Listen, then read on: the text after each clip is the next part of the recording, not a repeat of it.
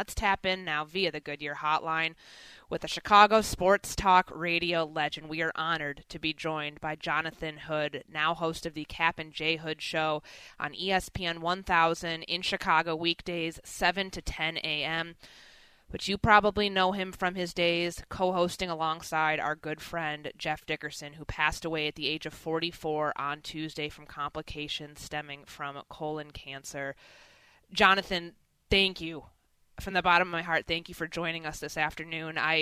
When we were setting up the show yesterday, I reached out to Shannon Penn, our producer, and we were talking about honoring JD, and I knew that I wanted no one more than you on this show because you knew him for so many years, co-hosting alongside him. I've talked about my journey in ESPN Radio, that my first show was doing Dickerson and Hood on ESPN Radio in May of 2019, and I never actually knew how Dickerson and Hood got started. I know that I grew up in Chicago listening to it when you guys first started out together at ESPN 1000. How did you two end up getting hooked up in the first place? Well, when he got out of college, out of Illinois, I was already in the business, working in radio, and I was an executive producer, and he was an associate producer, and we were able to mesh and have a relationship starting there. And I would tell Jeff, hey, man, watch those levels. Make sure the music's not too hot. Hey, here's how to put commercial logs together. And, hey, make sure that the hosts are comfortable. And we were able to have a relationship from there because we worked together as producers. And then he became an executive producer and was a great reporter, as we all know, for the Chicago Bears. So it started years ago into the late 90s. And then, of course, JD was able to host an ESPN Radio, and he needed a co-host. And my ultimate goal for me in my career was to work at ESPN Radio. It's the pinnacle of our business to be able to work at ESPN Radio nationally, to be able to be heard coast to coast. And when ESPN Radio asked me to work with JD, I was overjoyed because I was able to work with my friend. And so we had a great 5-year run working on a lot of different weekend shifts and fill-ins during the week. And so I just think that my situation's a little different because I wasn't just working with just someone. I was working with my friend all along. It is all of our dreams, I think, to end up at ESPN Radio. And I was telling Courtney earlier in the show that when I got to ESPN Radio and I was able to finally do a show with Jeff Dickerson, to me, because I'd heard Jeff Dickerson for so many years, that was like I made it. I mean, he was like a star to me. I think I was nervous the first time I ever did a show with Jeff, and he was just so wonderful to work with and just so kind to everybody, no matter who you were or where you started.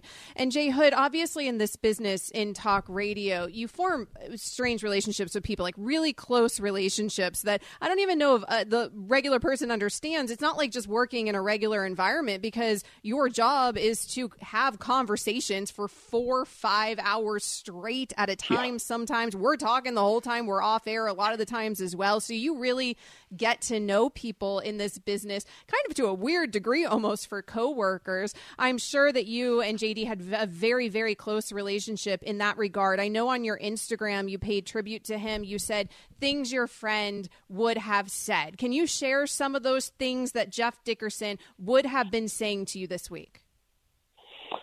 Well, I think that he would have been overwhelmed. I know I saw him last week in hospice, and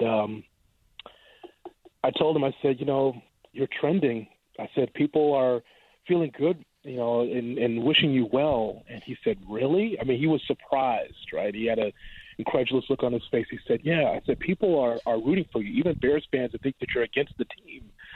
people are rooting for you, man. And he said, man, I think he was taken aback by that. I just think that today he would just be so pleased that so many people have reached out on social media and on the phone lines and hosts across the country. He would just be really taken aback by it. I remember one of his nurse coming in to hospice last week, and she brought him lunch, and she said, well, you got a lot of people there. You're pretty popular. A lot of people are coming in here to see you. And Jeff just looked at her and said, you know what? I'm just lucky I have a lot of friends. And ultimately that's JD. I want you, Amber and Courtney, to know how strong JD was. I know our most difficult show was when Kobe Bryant passed away. And I told this story on Instagram about how, we're just talking about LeBron and Dallas Cowboys and just, doing our regular conversation. And then all of a sudden, one of our producers says, we got from TMZ that Kobe was killed in a accident. And the details are so sketchy. And I was a mess. The producers are counting us down, as you all know, as they count you down 5, 4, 3, 2, go. I mean, we have limited information, and JD was just steady as a rock, and I was a mess.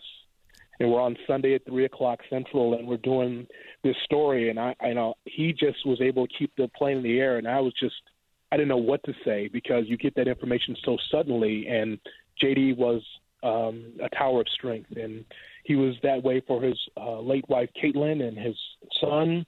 And so I just want for us to be able to have this conversation and know that how strong JD was in life, not just in our business, but in life, to keep everything together. I'll never forget that show on January 26, 2020, when the two of you were on, and the way that you both anchored the developing coverage. And as we were finding out new information, we just didn't know what was going on. And I remember how steady, you used that word, and that's the perfect way to describe him.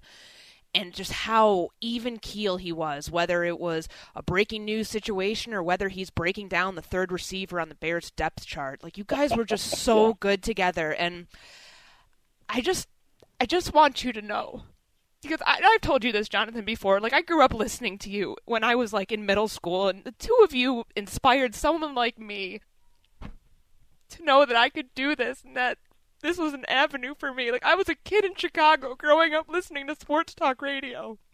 And your voices were what carried that. Like, you guys were a part of the conversation. You were right in the thick of it. And I'll never forget those Dickerson and Hood moments, just listening to you guys after games and, throughout the week, and watching the two of you have this meteoric rise in sports talk radio in a place that means so much to me, and that ESPN 1000 family. I know you guys are hurting today. I know we're all hurting here nationally, but especially that group that you all have in Chicago is so special.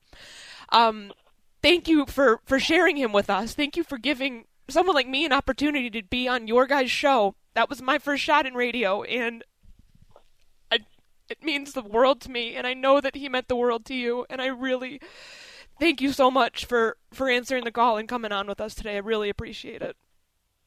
This was it's not easy to do, but I'm glad that I could talk just a few minutes about my friend. So I thank you. We should look at this as a loss for all of us, not just for me, not just for Courtney and Amber, just for everybody. We lost someone that was great. He was one of one. His name was Jeff Dickerson. He was our friend. He was our colleague. He was a mentor, and he was and will never be forgotten. That was Jonathan Hood, the host of Cap and J Hood on ESPN 1000, formerly of Dickerson and Hood, which you heard here many times on ESPN Radio. Tough day for all of us here. We will continue on the way that JD would have wanted us to.